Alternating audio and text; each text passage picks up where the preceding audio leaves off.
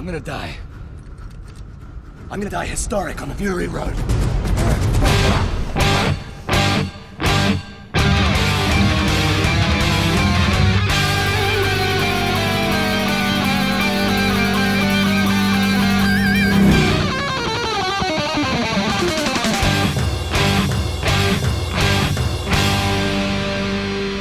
Welcome to the Mad Max Minute. Don't breathe. This is Mad Max Fury Road, 1 minute at a time. I'm Rick. And I'm Julia. And today we're talking about minute 70, which begins with Nux assuring Furiosa that he has a plan. And it ends with the Bullet Farmer, who's come from the Bullet Farm, and his Imperators holding a flare in front of his face. Joining us this week to help us take a shot in the dark is returning guest Brad Mull from the Jurassic Minutes podcast. Good evening, guys. Good day, guys. Should have practiced that one a bit better. How are we? Nah, it's great to have you back. Once again, reminding us that we are literally on opposite sides of the globe. It's always the case. And yet we still make it work. But it is so good to see you again, especially now that we've moved from the 1980s movies here into the new millennium. What is new with you? I think the first and foremost thing is obviously going to be the fact that you're not just the Lost World Minute podcast anymore. No, I think last time when I was on, we'd just finished, or we're coming close to finishing off the Lost World, and decided to push on to Jurassic Park 3, and as, I suppose not with Fury Road, where you might have had a bit of a downturn in the franchise. We're sort of in that downturn of the franchise at the moment, and hopefully by the end of the year we'll be starting on Jurassic World, so we'll be on to our Part 4, where you're just finishing your Part 4 most likely. Yeah.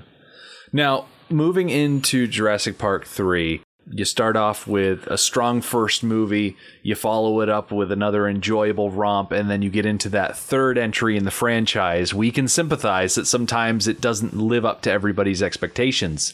In going through Jurassic Park 3, you're still plugging away at it, but are you finding, like we did with Beyond Thunderdome, that there are just good things that you didn't initially realize were there? Definitely, and sort of coming across the similar issues as Thunderdome 2, where you might have had some studio interference or that sort of thing, where mostly production and not the general ideas that we're putting forth were the biggest issue. Those studios, you can't live with them, you can't live without them. No, you cannot.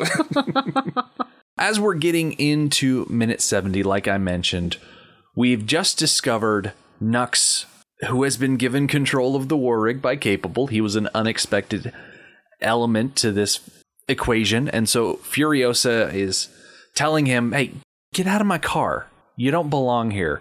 And Nux is throwing up his hands saying, no, I have a plan. I know what I'm doing. You can trust me, despite the fact that I tried to choke you out the last time I saw you. As we enter this minute, like kind of returning to this scene, we're at a bit of a crossroads, I think.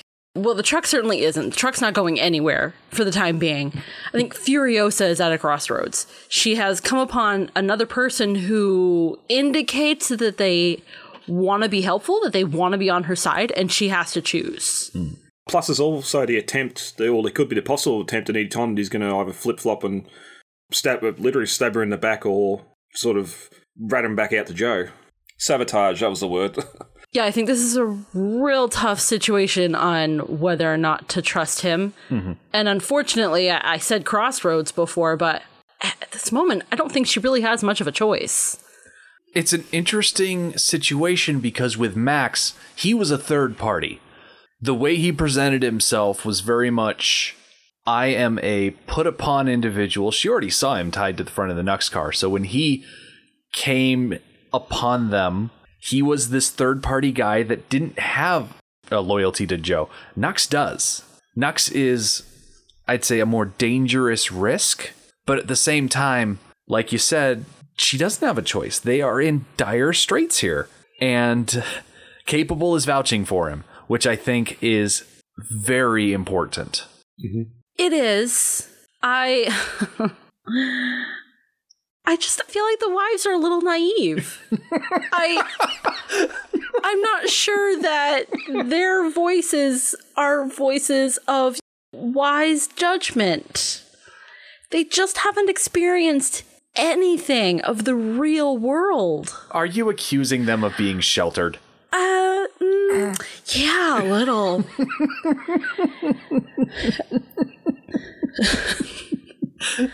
I appreciate the wives. They are smart, but they don't have experience. Especially with the war boys who are members of a cult. So people who are brainwashed, they don't flip-flop so easy. They definitely don't. So Nux's willingness to help, I think it's rightfully suspect. I'm going to counter that Okay. by saying that I believe Nux's faith in Joe, and by extension of that, the cult of the V8, was visibly shaken by seeing the Bigfoot flip over and Joe be defeated. And I feel like Nux was a bit set adrift, and so that scene that he shared with Capable in the back of the tanker, I feel like that was a bit of a personal shift for him, where he was transitioning away from Immortan Joe, looking for something else to attach him to, and there was Capable, who was looking for someone to focus her energies into in the absence of Angharad, and Nux looking for someone to follow and worship in the absence of Immortan Joe, and the two of them just kind of fell together at the most opportune time. I might be interpreting it wrong. That's just how I see it. No, agreed. I absolutely agree with you. The George Miller did the legwork, but Furiosa doesn't know that. Neither does anybody else. Those moments, that story, is just between Capable and Nux. Yeah, not knowing what discussion come up when they first come together in the back of that truck and she found a little puppy. Just how the interaction between the wives and the war boys in this world, whether Miss Giddy had been telling the girls about the war boys, if their only knowledge of the war boys is what they've seen out the window as they've been going off in the vehicles or yeah, all that stuff. But Furiosa does seem to make a decision. Although, I think it takes some external prodding. Well, it's not only the pressure she's under from Nux being behind the wheel, now she's got Max taking the rifle and going to do something that she should be doing as well, and she's sort of, again, that's that fork in the road. Right. She had that rifle, and she was doing what Max is doing now, but then something more important took her attention. She had to go there. Well, now something more important over there needs her attention. She is in charge, and she is responsible for the safety of the rig and for these people.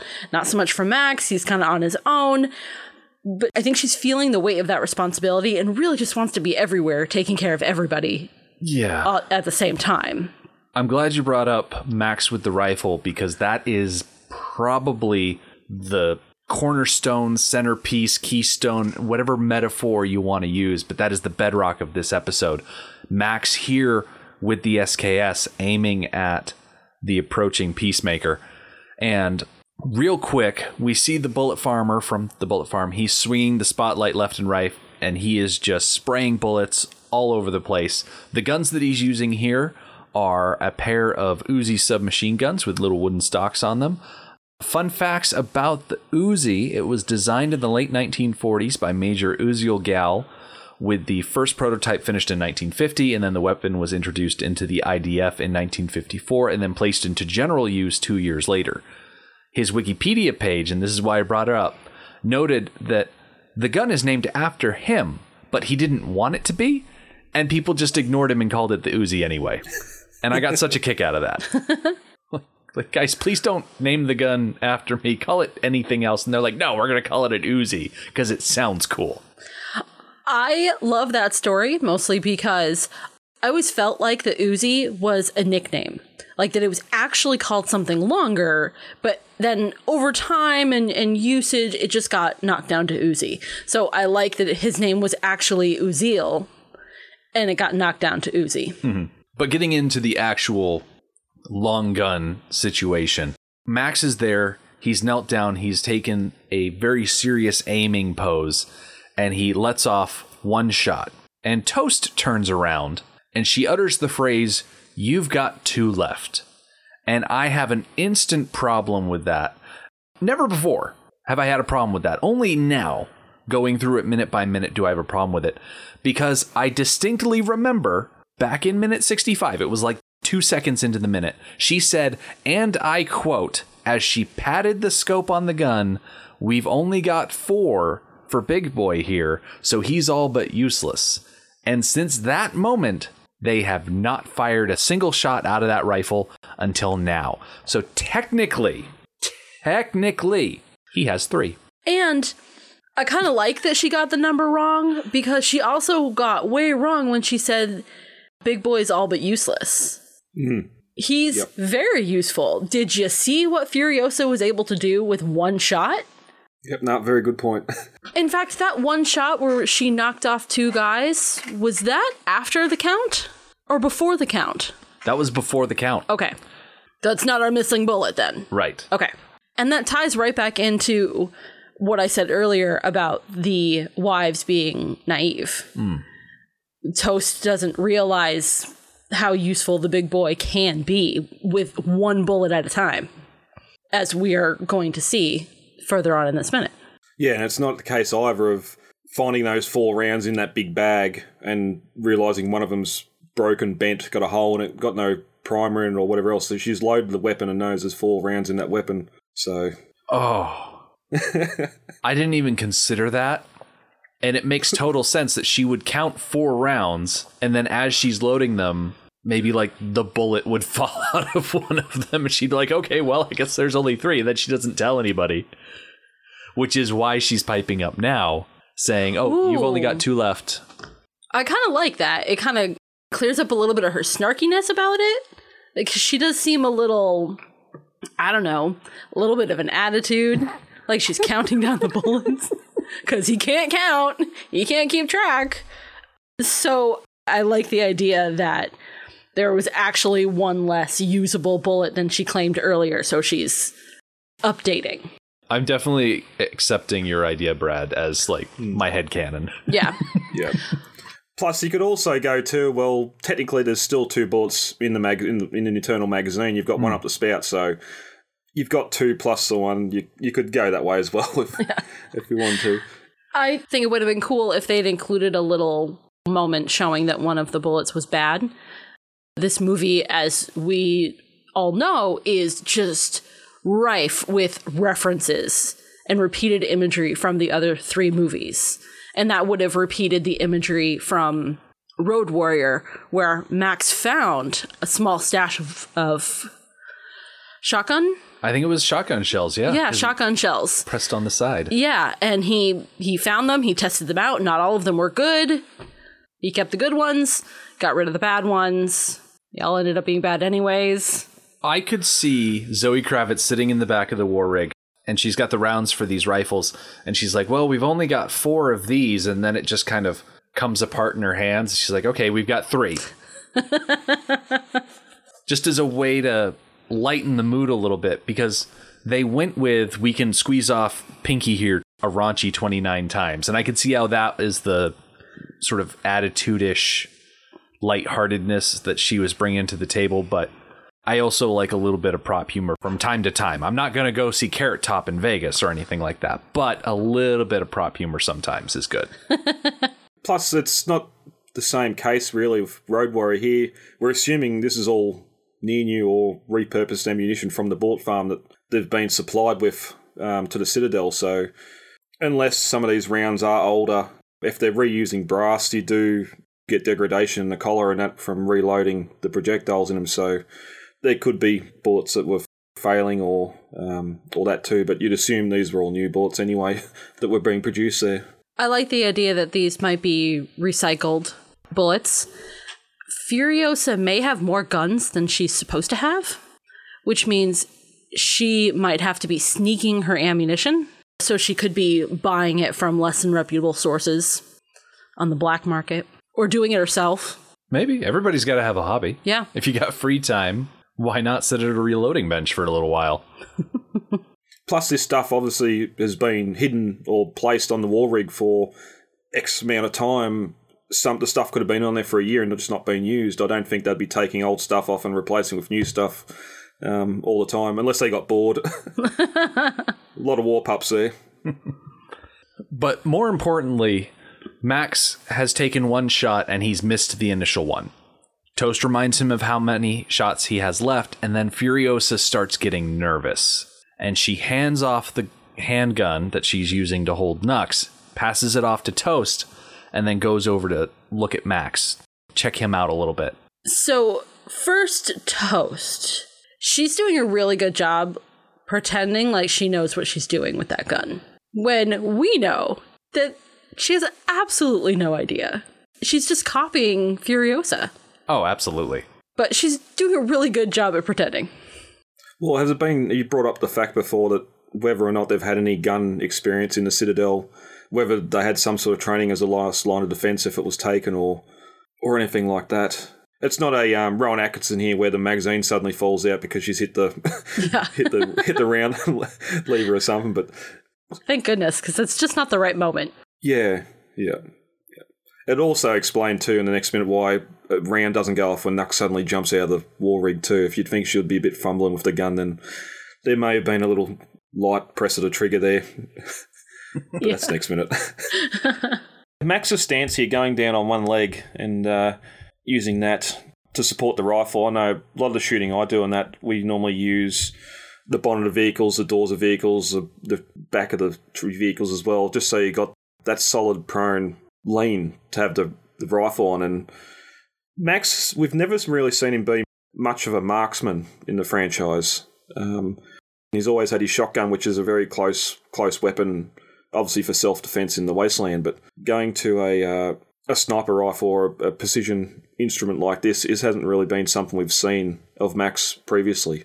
I like the idea that he's used to being the person around who knows what he's doing. So he is faking it hardcore right now. Yeah. Well, I think the last time that we saw him use a long rifle was that carbine back in the Crack in the Earth when he was shooting the pots and the water jugs and things like that. But even that instance, you could argue, was not super long distance. The Bullet Farmer is way further away right now than those water jugs were back in the Crack in the Earth. And so he's probably thinking to himself, I've got Mr. Dead in my pocket. I'm the guy. I can do this again. I just pull the same trick I did before. And he's not cutting it. He's given 2 chances. And so by Toast's count, we're down to the wire, which is exactly why Furiosa comes over. Yeah, she does this thing that's a little odd. She doesn't come over and say, hey, I'm going to take the last shot. She just comes over and just stands behind him for a moment and lets him make the decision. Well, I like how he turns around and she does this little like hand wave thing. Like, I can do it. Give it to me. Or who are you kidding? Yeah.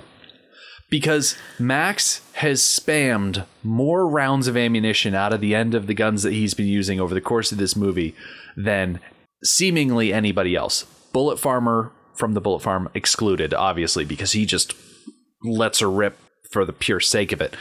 But the fight with Furiosa, where he's firing off warning shots 3 at a time, that's incredibly wasteful. When they were fighting the Rock Riders and he's just letting it go with the handgun. Furiosa, 1 shot, 1 kill. Rock Rider after Rock Rider. She is a precision, deadly gunfighter, and Max is just a spray and pray kind of dude, it seems. Which is odd. You'd think it would be the other way around, where Furiosa is in a world with abundance of ammunition. Max is coming from Thunderdome, where he had a lot of weapons. Whether or not those weapons had rounds in them, he might have just been carrying them in case he found rounds one day. But you'd think he'd be very sparse on what he was putting down range. I have to wonder if Furiosa has the luxury to practice, and that's why she's so accurate. Mm-hmm. And then Max was like the kid who was given the free reign of the candy store. And so he's just walking through that place, pulling everything off the shelves so that he can just get as much sugar into his mouth as possible. He's like, yes, I've got so much ammunition, I'm just going to use it. He's overindulging. Well, he's got to have some sort of side effect from losing all that blood. Oh, thank goodness. A side effect from losing all that blood. He can't shoot. But the face he pulls is pretty great. Mm-hmm. He wants to do it. He wants to do it so bad. He wants to be the one to do the thing and save the day, because that's what Max does. That's who he is. He's the guy that saves the day. And then there's a moment where He just knows it's not going to be him. Mm-hmm. He can save the day in other ways, but it's not going to be this moment. And then along the lines of what you were saying earlier, Brad, that Furiosa uses him as her steady point, her door that she's going to lean the rifle on to gain better purchase.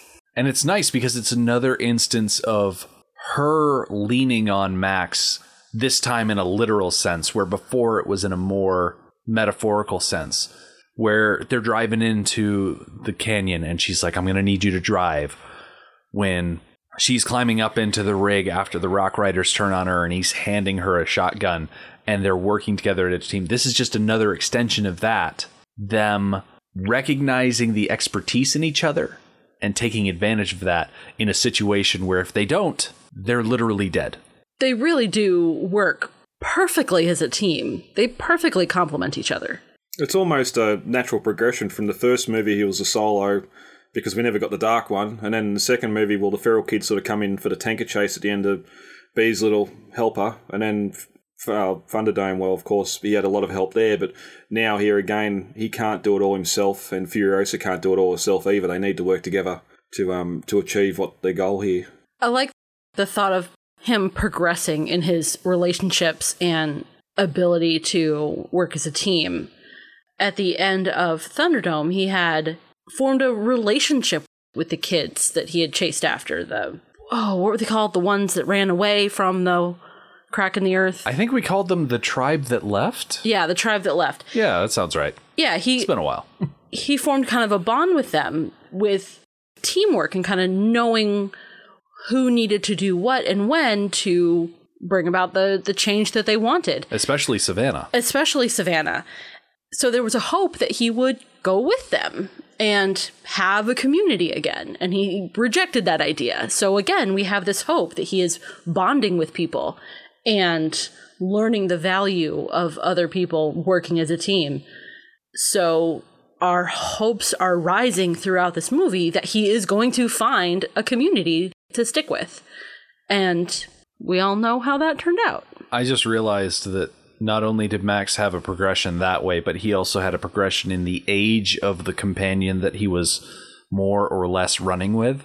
The feral child was obviously a child. Savannah Nix was a young adult, and Furiosa is an adult. And so as he goes through these movies, all of his friends die in the first one. He has no more adults left, and then he has to work his way up through the age groups until he gets to this point where he can have another adult working relationship. So I think the potential is the greatest here for him to actually stick with someone. And I don't mean that in a romantic way. He needs a community. He needs family. And bringing all that back to the minute, the least you could do is wait for him to look away from the weapon that's about to make a loud noise. She says, be still, and then fires. He looks at the rifle and then doesn't have a chance to look away, to flinch, to stop moving, or she just lets that shot go.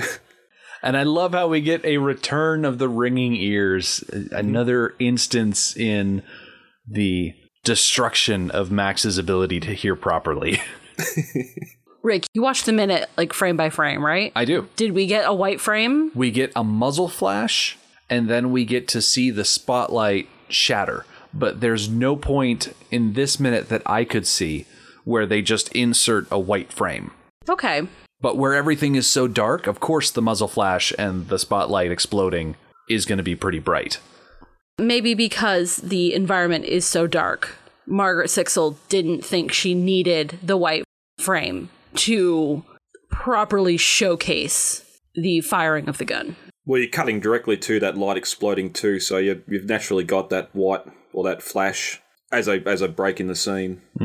And there's something about that spotlight getting shot out that just freezes the Peacemaker in its tracks, which makes sense because it's a tracked vehicle. But yeah, there's something about that spotlight going out that makes the driver halt suddenly. And I have to wonder why they thought to do that, because I don't feel like the driver is the one who would be that affected by losing the spotlight. And they don't even lose the spotlight until it's already stopped. So it's an interesting move for them to take, is all I'm saying.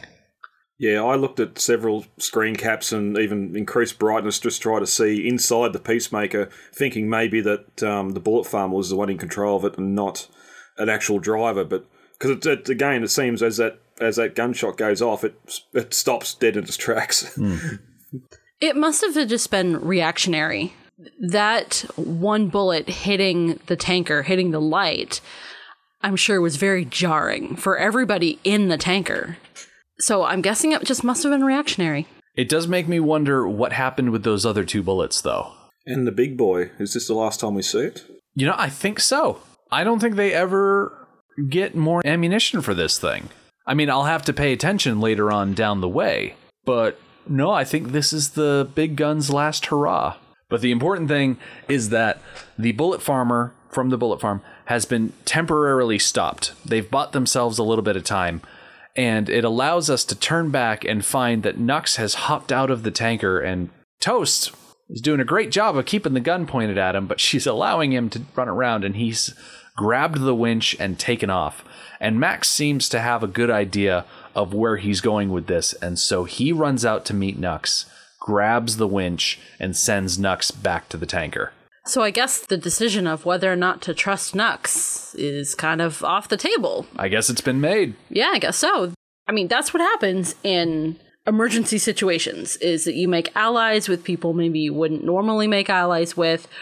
Relationships form very quickly in high-stress situations. So, okay.